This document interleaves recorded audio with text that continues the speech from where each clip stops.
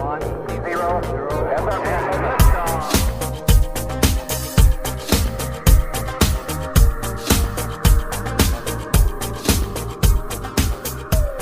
guys, welcome to another episode of Filter. On this show, we recognize that the world can be a confusing place to live in. So what I seek to do on this show is to equip you to live with biblical clarity in our confusing world, so that you can face the chaos of life with wisdom, integrity, and courage. I'm excited to be bringing you this episode today from the road. I'm speaking at the Fearless Conference at FBC Gonzales and having a great time. In this episode, I bring back on a former guest, one of my favorites, Jay Kim, to talk about his new book, Analog Christian. I previously had Jay on to discuss the church and the new online media world and why the church cannot be replaced by online platforms and the embodiment of the church is essential. In Jay's new book that we discussed in this episode, Analog Christian, we expound on those themes, but more so in the individual Christian's life. We talk about the dominance of digital media in our lives today, how it saturates the environment that we live in, how Christians should think about that, what kind of insights we get from the Christian worldview, and then how to gain some freedom from the dominance of digital media in our lives. Jay Kim serves as lead pastor for teaching at Westgate Church in the Silicon Valley of California. He's the author of Analog Church and his most recent book, Analog Christian. And his recent work has been featured in Christianity Today, the Gospel Coalition, Missio Alliance, Relevant, and Outreach. He lives in Silicon Valley with his wife and 2 young kids. Before we get into this episode, let me encourage you to subscribe to our email list so that you can get all future episodes and content sent directly into your inbox. Just visit the link in the show notes and you can sign up on my website. Also, be sure that you're subscribed to Filter wherever you get your podcasts so that you can get all future episodes automatically on your home page. And if you are helped by this content, it really helps us out if you leave a rating and review. Leave Filter a 5-star rating on Spotify and Apple, and also write a review on Apple Podcast. When you take these simple steps, it greatly helps us to get the message of biblical clarity out to more people. Well, without any further delay, let's jump into this conversation that I got to have with Jay Kim. Jay, welcome back to the podcast. Yeah, thanks so much, Aaron. It's a joy to be back on with you. Well, I'm glad to have you back. You wrote an excellent book called Analog Church, and then that we got to talk about last year. And since you've come up with something that I guess we could call a follow-up called Analog Christian. And so glad to have you back on to talk about the book. Just start off by telling us what drew you to write another book about Christianity and technology.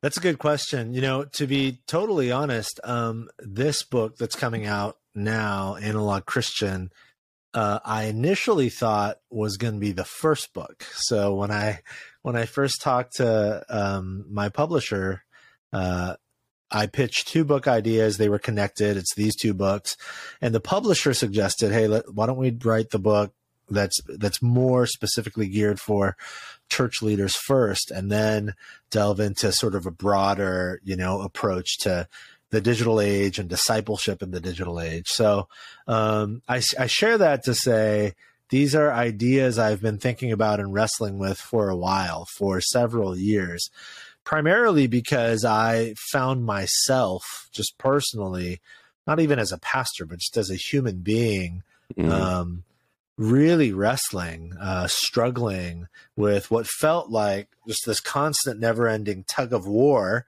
with discontentment and fragility and foolishness, and not all because of, but a lot of it, much of it because of how tethered and enslaved really I was to my digital devices and to social media. And I just really started thinking about how my digital online life was really forming me in ways that I didn't really want to be formed. So I started thinking about these ideas. I started going to scripture and prayer, and then I was just really drawn to Paul's famous words in Galatians 5, where he talks about the Spirit and the fruit of the Spirit. When the Spirit of God begins to cultivate new life in us, what the fruit of that really looks like, and these really beautiful, profound characteristics of the fruit of the Spirit, love, joy, peace, patience, kindness, goodness, faithfulness, gentleness, self-control. Like many of us can rattle those attributes off, but as I started deep diving into each of those, and what the scriptures have to say about them, I realized, oh my gosh, like these attributes, these characteristics of the Spirit's work in our lives, these characteristics are the antidotes to so much that ails me and ails us in the digital age. So that's really where the book came from. I've been telling folks this book is, first and foremost, it's just a prayer. It's my own prayer for my own life. Like, Lord, by your Spirit, make me into this sort of person little by little every day. And so as I was kicking around that idea, the hope was that, if I'm dealing with this, my guess is that many others are as well. And maybe this will be helpful to some of them. Yeah, I agree. I think many others are as well. It's something that a topic I've been wrestling with and thinking about for years as well. What are some of the primary influences, resources that you've used to shape your thinking about media and that have maybe even shaped this book? Oh my goodness. Yeah. So many. I'm gleaning from the wisdom of so many before me, standing on their broad shoulders. Outside of Christian thinkers, older works by people like Neil Postman, Marshall McLuhan. Mm-hmm. McLuhan is a little obscure and kind of hard to read and understand. And I don't know that I totally agree with everything he said, but yeah, I think obscure and hard to understand is putting it lightly. Yeah, but fascinating. Yeah. So the 12% of McLuhan that I think I understand has been tremendously helpful. Yeah. Neil Postman, I think some people are familiar with his work. Again, also really helpful. And then, more recently, folks like Sherry Turkle, Gene Twenge, Nicholas Carr, Adam Alter, Jaron Lanier, Tristan Harris, and a lot of work he's done in terms of the ethics of design. I listen to his podcast almost religiously. Folks like that have been really helpful. In sort of evangelical Christendom, if you will. Andy Crouch, who's become a friend over the years, has been a tremendous influence on me, and just his thoughtfulness and his willingness to engage the cultural moment we're in. His latest book, The Life We're Looking For, incredible stuff there. I was just talking to my friend Jason Thacker. He's got a new book coming out called Following Jesus in the Digital Age. And I was able to read an early copy of that. And my friend Brett McCracken wrote a book called The Wisdom Pyramid a few years ago. That's just been really helpful and transformative for me as well. So yeah, plenty of men and women who have shaped my thinking, and I'm grateful for all of them. Yeah, excellent. I'm familiar with a lot of those. Many I've read as well. There's a few that I still need to read, but I definitely agree with you on all of those as excellent resources. And I like to share resources with our listeners. Yeah. And I include all these things in the show notes. So I know that we just threw out a lot of names there, but if we just chose like 3 resources from that long list, that I'll include in the show notes for the listeners. Yeah. Just like here's top 3 other resources. Oh my goodness. Well, I would highly recommend Andy Crouch, his newest book, which I already mentioned. I don't think I mentioned him, but I would also probably very highly recommend Cal Newport. He's got several books out, but in particular his book Deep Work, which my guess is that a lot of people have probably read. He sold a lot of copies of that book, but Deep Work, super, super helpful. And then Nicholas Carr, his book, The Shallows, I think, for me, gave me so much insight, and it was helpful in terms of naming, even on a neurological level, naming and explaining why I felt the way I felt so much. So if I had to whittle it down to 3, Andy Crouch, Cal Newport, and Nicholas Carr, maybe those are the 3 I would recommend. Awesome. Yeah, well, I'll definitely include those in the show notes for anyone who's interested in going and checking out those resources as well.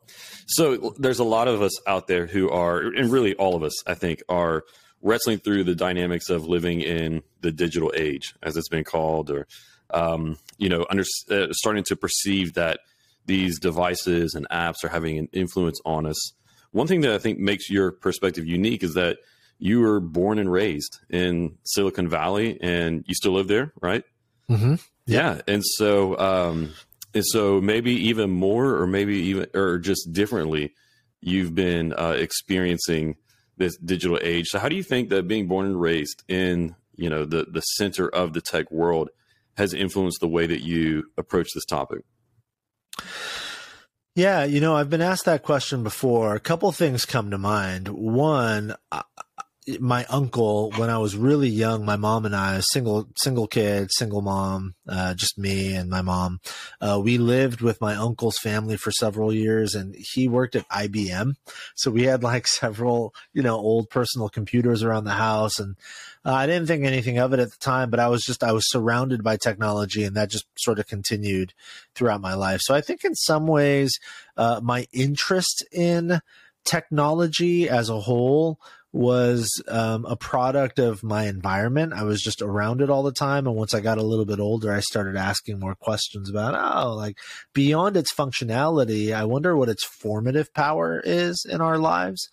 And then, as I began, one, just following Jesus, but also two, when I began serving in local church ministry as a pastor, I started really asking questions about the intersection between digital technology's formative powers and our discipleship to Jesus, and as I started thinking about that intersection, I realized I think there might be ways in which the formative effects of technology and digital technology in particular, I think there might be ways in which it actually stands intentionally or unintentionally in opposition to the formative nature of following Jesus, or the sorts of people God intends for us to become, to be formed into.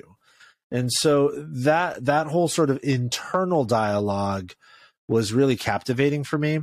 The other thing that I think maybe sort of being here did was I'm surrounded by men and women who work in digital technology. Like our church, I'm sitting in my office right now. Every Sunday, we've got hundreds of people here at our church. And I mean, this sounds crazy, but I and it's just a guesstimate, but my guess would be well over 50% of our church either works in tech or have like 1 degree of separation removed from someone who works in tech, a spouse or a parent or whatever. And so it's kind of all around us. I'm with people who make this stuff that is so ubiquitous in our back pockets. So, like literally the lead designers for things like the Apple Watch, these are folks who go to our church. And so I have the opportunity. It's a tremendous gift to be able to sit with some of these folks and ask them big picture philosophical questions about why they make the stuff they make and why they design it the way they do.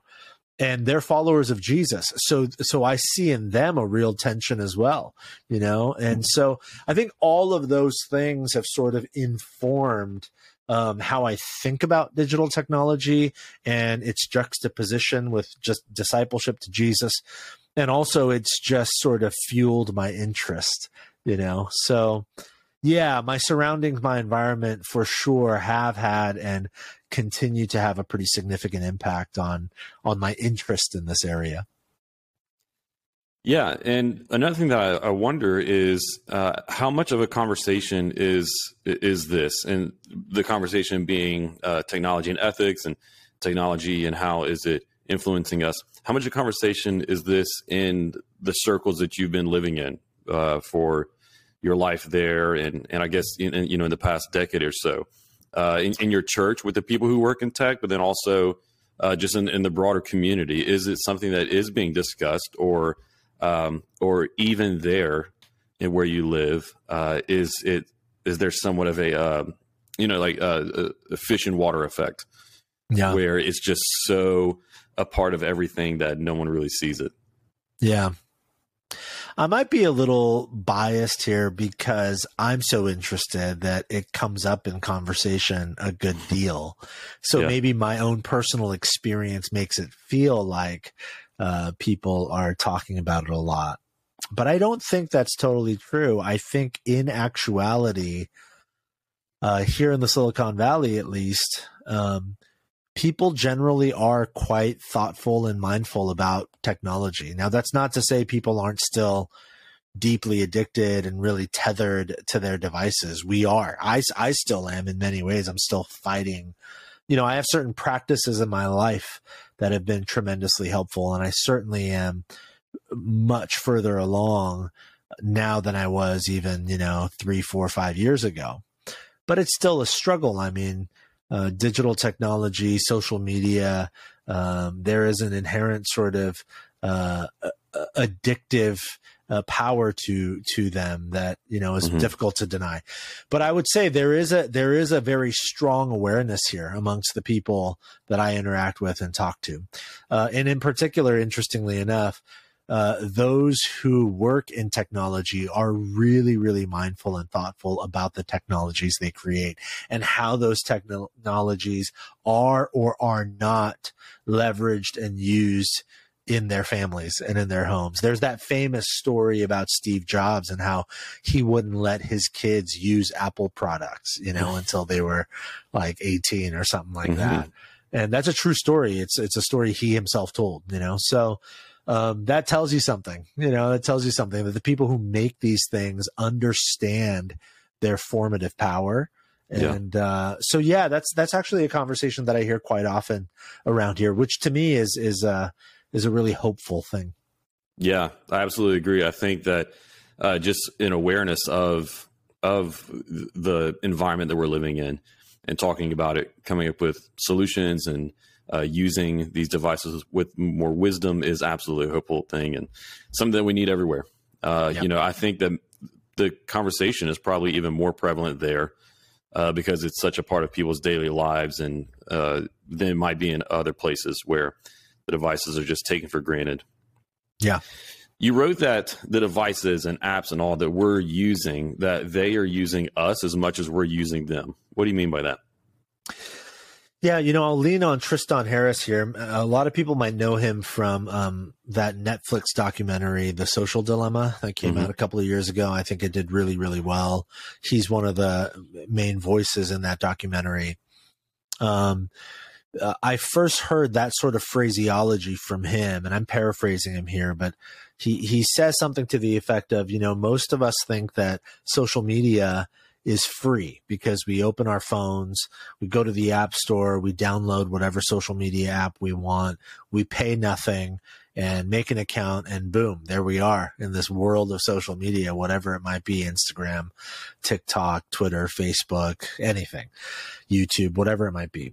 And what Tristan Harris says is actually nothing is free. If it's free to you, there's a very good chance that you are the product. Right. And if you really think about it and not even think about it long, but if you just think about it and read a little bit of the news, what you realize is, oh, that's actually true. We are the products. We're the ones being bought and sold on the marketplace of social media. This whole thing runs on the currency of human attention. And so as I give my attention to these social media platforms, that attention is the thing that's being exchanged. And one of the reasons why that's so important is because products do not have control in the exchange, right? Products are the thing being exchanged. Those in control are the seller and the buyer. And the reason that is important is because we use social media under the guise of control. We think we're in control. But just think about it this way, even just from an addictive standpoint. I mean, how many times have you found yourself in any moment of boredom waiting at a red light, which is super dangerous, or in line at a grocery store or the DMV? What does your hand just naturally, even without thought, what does it do? It reaches for the phone, you slide it open, and you go to wherever your social media apps are, and boom, touch of a thumb, and there you are, right? Yep. In many ways, not for all of us, but I think for many of us, we would admit it owns us. We don't own it. It owns us. And the reason that is so important for the life of the Christian is, discipleship. Christian discipleship really means learning and living the way of Jesus so that we might be formed into Christ likeness. And formation is a big fancy word, and we like to think of it as this like beautiful poetic journey of, sipping my cup of coffee on a beautiful lake, reading a little bit of the Bible a couple times a year or something, but formation is not that. I mean, that's a part of it, but formation really is what happens on the ground consistently every day. We are formed by the things that we participate in, the things that we do, the things that we most consistently lean our life and energies into. And so if that is true, and I believe wholeheartedly that that is true, then we have to really be mindful. If these devices and these technologies and these platforms own us, if they sort of lord it over us because of our addicted allegiances to them, then by the nature of that reality, we are being formed by them. We are products being shaped in the image of whatever that particular platform wants us to be, so that we might be more effectively bought and sold on the marketplace of digital. And that's, I don't think anybody would intentionally long to be formed in that way. Yeah. So if we want to be formed in a different way, there's no other way to do that but to be intentional and take control back, wrest back control of our formational journeys from these devices and technologies and platforms that are currently forming us. Yeah. Maybe for some of our audience that this is very new, this conversation is new to them. Can you help them with just some examples of the ways that our apps and devices are designed to commoditize our attention and to make us addicted to them? Yeah. Well, there was that really big, giant news story several months ago, maybe it was last year, Frances Haugen, who was a whistleblower. She used to work for Facebook, and I'm not here to bash Facebook or any particular company. There's a lot of nuance and complexity there, but the story is the story. Frances Haugen, who former sort of higher up at Facebook, basically came out as a whistleblower with documentation showing that Facebook as a company was actually acutely aware of the negative adverse effects of its platform on individuals and on entire societies. And yet, not only did Facebook choose to ignore that data, they chose in many ways to leverage the economic benefits that data offered. As an example, and this is widely known, so it's not going to be news to many people, but as an example, what the data shows us is that the most engaging social media posts are social media posts that elicit outrage. This is why we have the term outrage culture. We live in an outrage culture. And while we like to blame one another, you know what I mean? We like to say, oh, people are horrible these days. People are so angry. People are so outraged. That's true. That's not untrue. But it's not true in a vacuum. We are the way we are because we have been formed in many ways by the technologies and the platforms and social media mediums at our disposal. Because these applications that we are sort of addicted to, they're designed to run on the fuel of outrage and vitriol.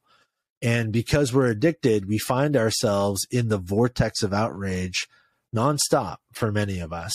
And so we become outraged people. We think that that's how we are supposed to engage and interact on social media. So that's the way it's forming us, right? It's actually having a formative effect on me. And the real danger, I think many people can relate to this, the real danger of it is It's not like you turn the outrage off the moment you shut off your phone. That stuff lingers in you, like it stays in your body, in your heart and mind. And so the application does its work. It pulls us into the vortex of outrage. And then the application's gotten from us what it wants to get, and we turn it off until we go back. It's there waiting for us with open arms. But that formative effect, being a person of outrage, harboring outrage within, that lingers. You carry it into your home. You carry it into your relationships. You carry it around your heart and mind at all times. Yeah. And I think that happens in so many different ways, right? With so many different characteristics. So again, I think that's why it's one of the reasons why we have to be intentional. We have to be mindful, if we want to be formed into the sorts of people that we think God longs for us to become. Yeah, it will. It'll absolutely suck. Just that one example, the outrage that it forms into us. It'll just suck the mercy out of our hearts. Yeah. Right. There's no room for mercy in a heart that's full of outrage. That's right. And it'll start to affect the way that you see people in your community. Mm-hmm. Just out and about, whenever you see someone who wears a certain T-shirt or who looks a certain way that you think fits the model of that group of that person that you're supposed to be outraged at, then it's going to shape the way that you view them. Yeah. This makes me think of this meme that I saw recently, where like at the top it had these little characters who were just who were just frazzled and falling apart. It's saying like people on Twitter, "Oh no, the world's falling apart," and then at the bottom, this guy who's just out in nature, and he's saying, "What a beautiful world we live in." and it made me think about how true it was, and how I think so many of the anxieties that we have, the outrage that we carry with us, the jealousy and envy that many of us harbor. We could go on and on. How many of those things would just maybe not go away like that, but would at least start to fade away if we just simply got off our phones? Yeah. Yeah. Honestly. Yeah. This past summer, I took a 3-week vacation, and the first week Jenny and I took our kids down to Southern California, and I deleted everything from my phone, all social media. I deleted my email, and I have a couple of news apps on my phone that where I read, the news every day. I deleted those as well. And so I did not know what was happening in the world. And I knew that if something serious and tragic happened, someone on staff would call me. And if I really needed to get pulled in, I could. So I just deleted everything. And it's exactly what you're saying. Sure enough, and fairly quickly, I just began to see the world through a different lens. And it wasn't just because I was on vacation. It was because I had stopped that sort of rushing river of the constant deluge of information, of every little single detail, of every single tragedy happening in every corner of the world. And it's not to say we should ignore the tragedy and walk around like happy, shiny people, in the words of REM. It's not that at all. We have to be aware for sure. But there is also a serious danger in just constantly filling our minds with everything that is broken in the world. We have to be tempered and responsible about our information intake. Otherwise, we're going to become the sorts of people who just live in impossible despair. And we very quickly forget, Jesus said that in this world we will have trouble. This should not surprise us. But as followers of Jesus, our hope is in Christ, crucified, resurrected, and ascended. In Christ, who rules as King over heaven and earth, and no matter what happens on this side of eternity, God's in control, and we know how the story ends. And so without the sort of constant flooding of news and social media, I just found myself breathing deeper, living freer, enjoying my days in ways that I hadn't in a long time. So totally agree. Yeah, I think that what you give your attention to fills your mind and soul, and then what ends up forming you, as you're saying. Yeah. And whenever we allow every moment that could be for some introspection or for enjoying watching our kids play or for prayer, for maybe listening to beautiful music, enjoying nature, whatever else, in every moment where we get just the unplanned chance to enjoy those things and do those things, instead we fill ourselves with mental and spiritual junk food. Yeah. And then no surprise that we feel sick, just like we would if we were filling our stomachs with actual junk food all the time, and not what our stomachs actually meant to run on, which is good, nutritious food. And the same thing for our souls. Yep. I did something similar to like what you're talking about.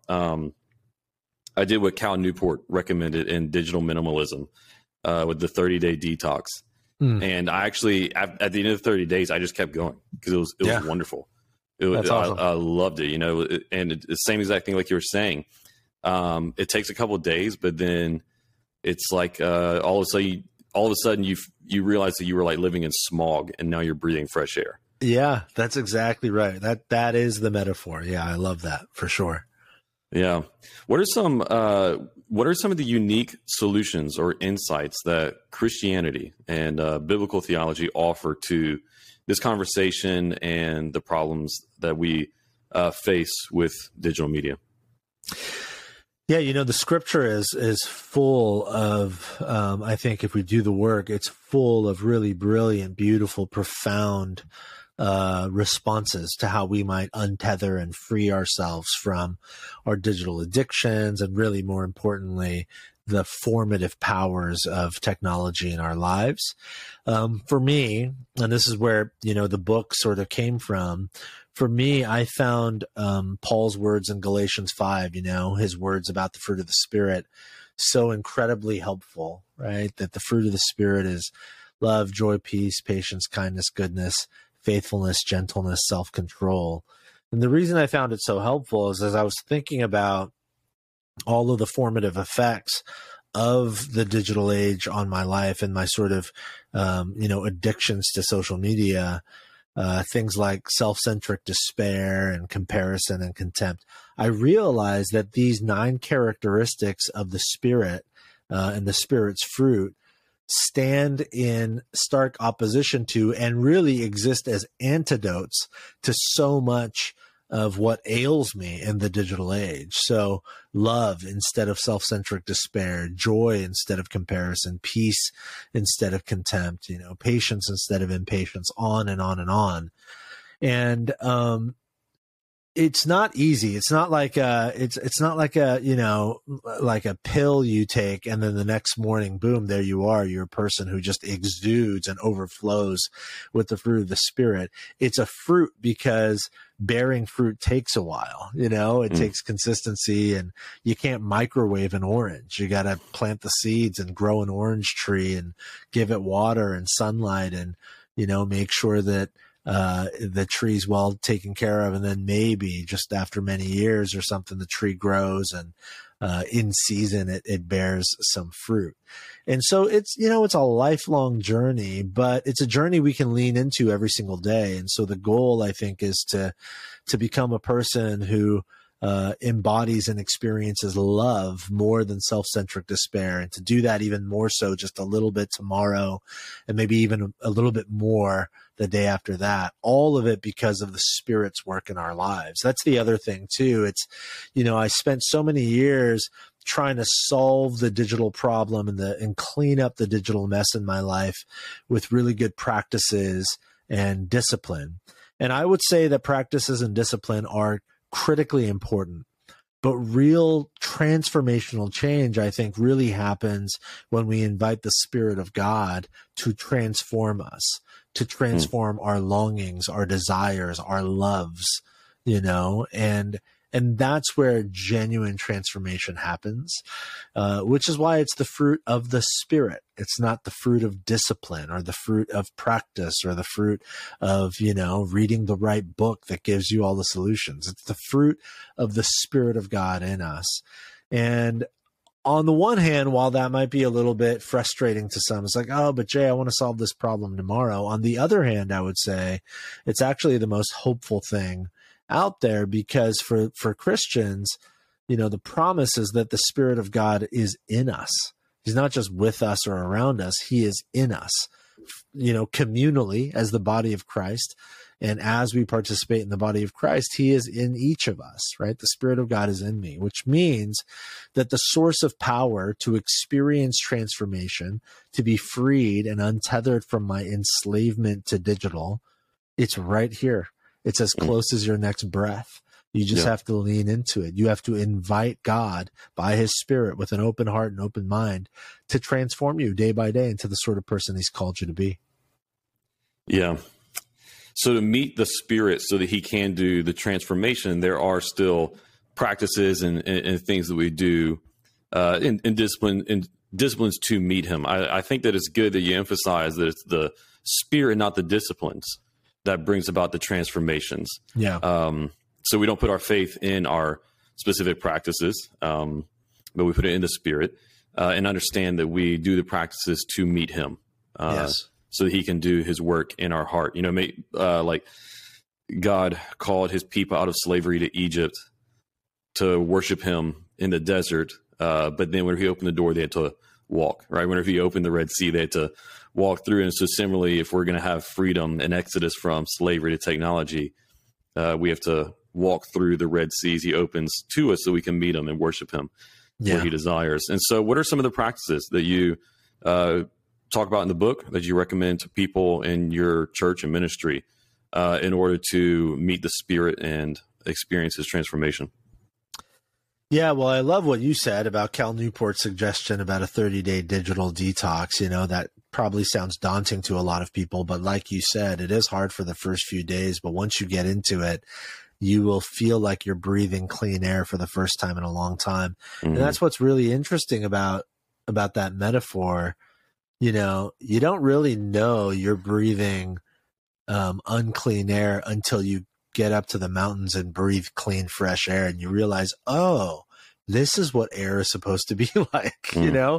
When you're in it, you don't know. Like that proverb about the fish is like, how's the water today? And the other fish is like, what's water? That old proverb, right? Like if you're in it, you just don't know. You're not aware. And I think we're so in it in terms of digital that a detox, stepping away, helps us realize, oh, there's a whole other way to live life. And it's actually quite beautiful and wonderful and life-giving. I have some similar thoughts, practices similar to that we implement in our lives as a family and for me as an individual that I've found really helpful. Some of it comes from Andy Crouch, who I mentioned earlier in his book, TechWise Family. He suggests digital Sabbaths. And so a way to think about it would be 1 hour a day, 1 day a week, 1 week a year. So is there 1 hour a day where you can just completely unplug? No email, no texts, no social media, no phone, no laptop, no iPad, no TV. Just shut it all off and be human, whether it's on your own with the Lord or a good book or going for a walk or a hike, or maybe it's a meal with friends or family. Maybe it's playing with your kids or a long late evening chat with your spouse, whatever it might be. Is there at least 1 hour a day when you can be completely untethered? And you can't accumulate like when you're brushing your teeth or whatever. It means like an intentional hour where you shut it all off. And then is there 1 day a week? So for us in our family, we try to spend almost all of Saturday completely away from digital devices. So on most Saturdays when we're free, Jenny and I will take the kids for a hike and then a good meal somewhere. And then a quiet afternoon at home, maybe playing in the front yard. And then maybe, dinner with friends or family in the evening, right? We try to set up our weekends, at least Saturday, in a way where we spend time in the most human, embodied way possible without digital. And then is there a week? Is there a week where you could shut it all off, and that sort of thing? You got to like look at your calendar and pre-plan and schedule, because everyone's got email on their phone and work, and how can I do my work without my phone, all that kind of stuff. Yeah. But is there a week that you can pre-plan every year where you say, this is the week next year where we're going to get away. We're going to go up to a cabin, or we're just going to stay at home, but we're going to do it without any digital devices. And we're just going to plan the week in a way where we don't need technology. Those sorts of consistent, regular rhythms, I think for me in my life have been really helpful because they rehabituate me. And they remind me of what's really meaningful and what's really good and beautiful and true. Yeah. Another thought that comes to mind, this is also from Andy. He talks about how we need to treat our smartphones in particular the way parents treat their young children, meaning we have to put them to bed before we go to bed, and we've got to wake up before they wake up, So that would mean your phone doesn't sleep with you in your bedroom. It stays in the charging station, maybe in your kitchen or something. That's the way we have it set up in our home. And then when you wake up, typically if the phone is like right there on your nightstand, there's like, you're going to cave to the temptation. You're going to reach over, pop it open, check your email or your social media or your news app or something. But instead, can you leave the phone out of arm's reach and wake up and spend your morning without digital, So that's been really helpful and transformative for me. I've deleted all social media from my phone. So if and when I need to get on social media, it's on my laptop, which is way less convenient than the phone. Another thing deleting social media from my phone has done is it's forced me to sit in moments of boredom. So when I wait in line at the grocery store or the DMV for years, at the moment of boredom, I would pull out my phone from my back pocket and open whatever social media or news app, I felt like opening. But now I don't have that. And so, I have to sit in my boredom. But what I have found is it's in sitting in the boredom that I eventually make my way to the most creative, life-giving parts of my mind. I feel like most of us don't sit alone with our thoughts enough because we are constantly distracted, and the opportunity for distraction is all around us and its temptation is really strong. But I think boredom is the path to creativity and depth. And so we're losing creativity and depth because we're just not bored enough for long enough. And so that sort of practice has been really helpful for me as well. So there's several others, but those are a couple that come to mind. Yeah, those are great. Those are all ones that I've practiced. And I have to admit, I haven't been very good lately with the one about putting your phone to bed before you and getting up before it. Even that one alone, if people listening to this are looking for like one super easy way to start putting a curb on technology, that one it's such a small habit, just put it to bed an hour before you, or at least an hour, and then try to spend the first 1 or 2 hours of the day without going through social media and all that. Yeah. But just those little bits make a big difference. Yeah. You fall asleep so much better when you're not staring at that screen until the last minute before bed. And then same thing in the morning. It just not letting it monopolize your attention first thing of the day just seems to have a carry-on effect through the rest of the day. It's the simplest and easiest ones you can do. And then the other ones after that, where you go for longer periods, I wholeheartedly recommend. Even something, if I could add to those recommendations, something that I learned from Cal Newport once again, whenever he talked about doing the digital detox. And so if you're doing that for a longer period of time, maybe a week or month, what he recommends is just cut out everything that's not absolutely necessary. So if you're doing a week or a month and you still need email for work, well, then go ahead and keep that. But I think what it really comes down to is get rid of everything that you usually go to that you're using as a substitute for something that you can get in real life. So typically you're bored, you want entertainment, so you go to your phone. Or you're lonely and you want socialization, and so you go to your phone. And it's this fake substitute for what should be like building a real hobby. Like something that our grandparents used to do. They had all these cool skills that they learned through making hobbies that they needed to pass the time when they were bored. Or so many of us are missing out on community and real friendships because we've been allowing the online world to be a fake, cheap substitute for all that. And I also, I try to encourage people. This is one of the things that I had really learned through that breath of fresh air whenever I did my digital detox was, people talk about FOMO, fear of missing out. And what I encourage is for people to learn JOMO, which is the joy of missing out. Yeah. And because at first your mind is telling you that you're going to miss all these important things, like when news or whatever else, or new business opening in your city, or the latest best memes, I don't know, whatever else it is. Yeah. but like we were saying, after just a couple of days, you start to really get a joy learning that, man, my mind and attention was so taken over by all of that, and I was missing out on what's the truly the better things in life. Yeah. Yeah. I love that. Yeah. So we've already gone through what are some practices and ways that the Bible gives us some unique solutions to these issues. Maybe you want to just share some other stories of ways that you've seen freedom from technology bring about good fruit, and whether that be your life or someone's life that you've seen in your church and your community whenever they start to live the life of an analog Christian. Yeah. Yeah. The first person that comes to mind is my wife. Several years ago now, she deleted all of her social media. I mean, completely deleted, not like I deleted them from my phone, but she deleted her accounts. Just no Facebook, no Twitter, no Instagram, nothing, literally nothing. She has no apps, no social media apps. And she had social media apps for many years. And initially I recall her wrestling with, oh man, now I don't know what my friends are up to. And I didn't know so-and-so had a baby or whatever. And then over time, what she realized was, oh, actually though, my life and my relational life and those concentric circles of relationships feel so much more natural and real now. And what she meant by that was, I now no longer know the random detail about that person I went to high school with but haven't seen in 12 years.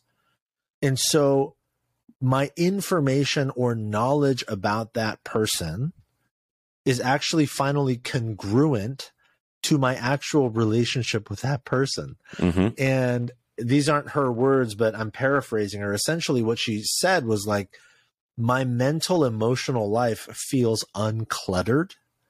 Yeah. And when she said that, I thought, what, that makes all the sense in the world. Mm-hmm. I mean, think about how many times we compare our lives to the social media life of some person that we hardly know.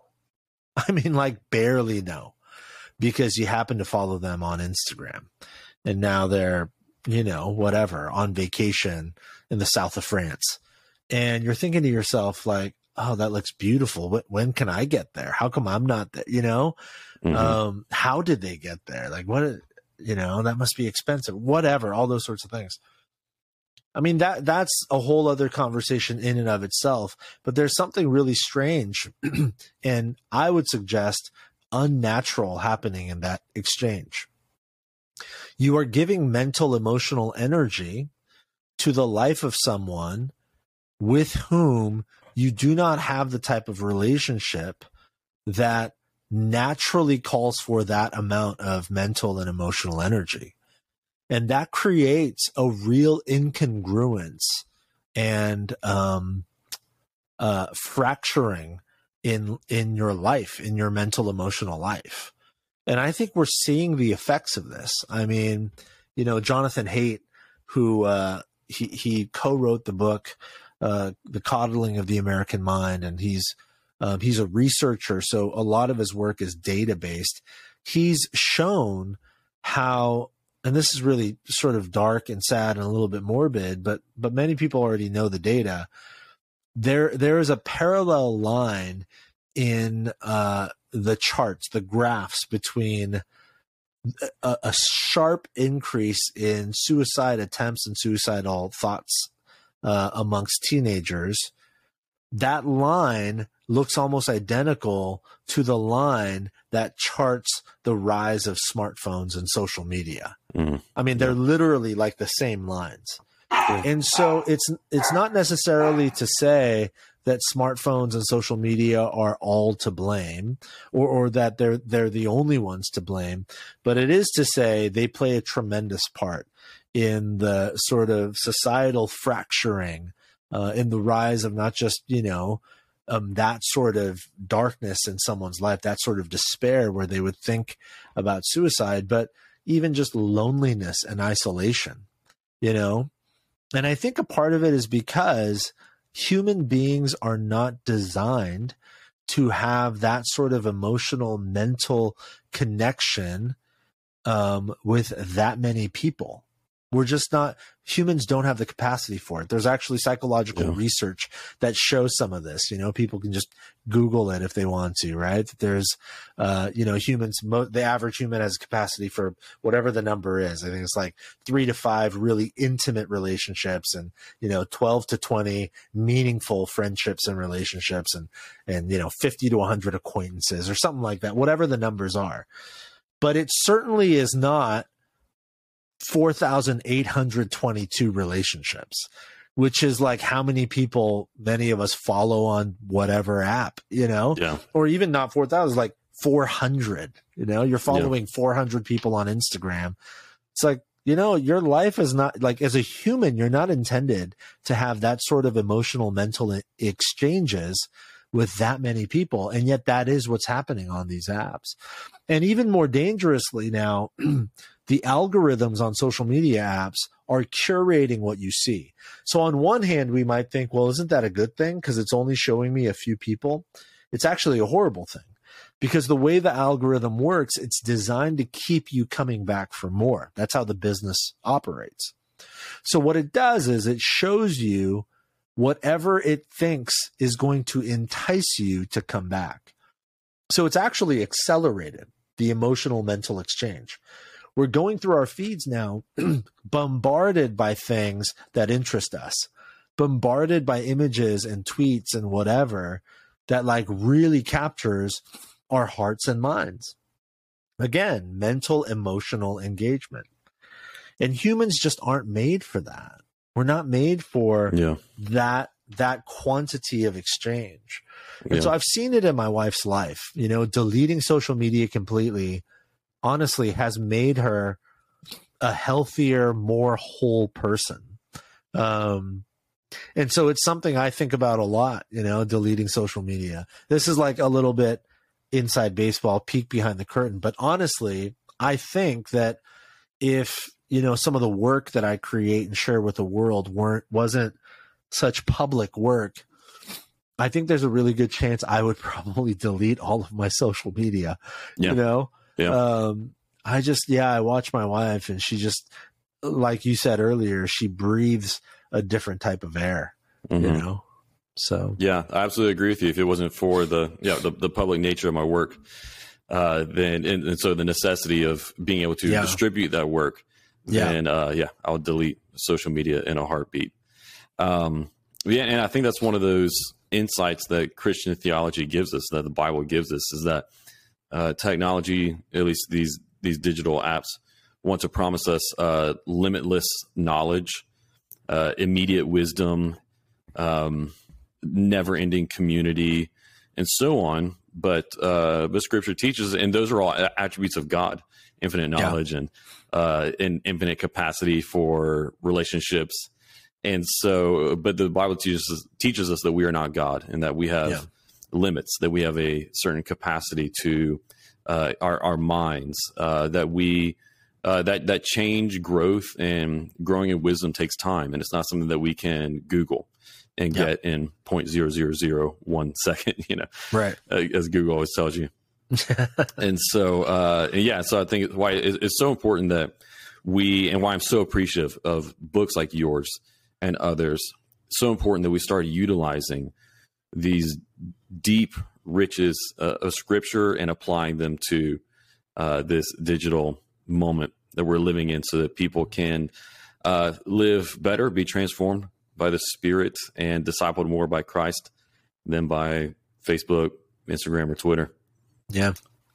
Well, we're getting close to the end of our time. I feel like we're, just really getting some good stuff, but that's why I have the book, so that people can go and get all of the wisdom, resources, insights, and stories that you offer there. So other than just pointing people to go and get the book, which I'll have linked in the show notes, so you guys make sure check that out. Go to the link so that you can pick up Jay's book. Anything that you want to leave our audience with before we go?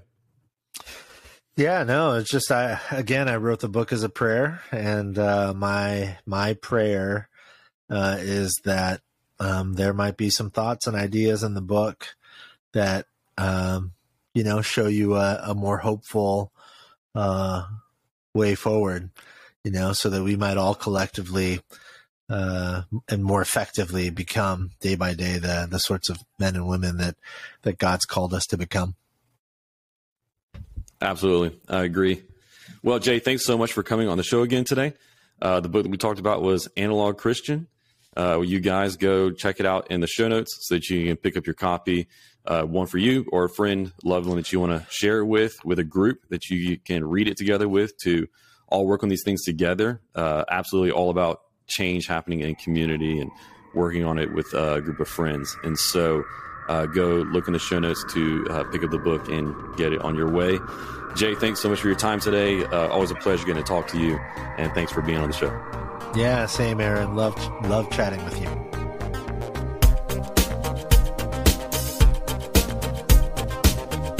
Thanks for listening. I hope this episode provided you with biblical clarity to live with confidence in our confusing world.